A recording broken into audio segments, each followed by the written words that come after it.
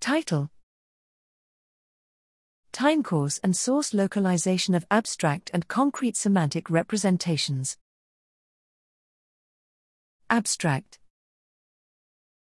Dual coding theories of knowledge suggest that meaning is represented in the brain by a double code, which comprises language-derived representations in the anterior temporal lobe and sensory-derived representations in perceptual and motor regions.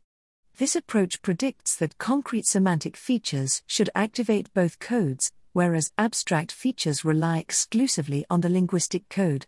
Using magnetoencephalography, MEG, we adopted a temporally resolved multiple regression approach to identify the contribution of abstract and concrete semantic predictors to the underlying brain signal. Results evidenced early involvement of anterior temporal and inferior frontal brain areas in both abstract and concrete semantic information encoding.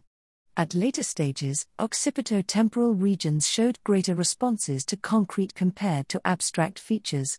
The present findings shed new light on the temporal dynamics of abstract and concrete semantic representations in the brain and suggest that the concreteness of words processed first with a transmodal/linguistic code, housed in frontotemporal brain systems, and only after with an imagistic/sensory motor code in perceptual and motor regions.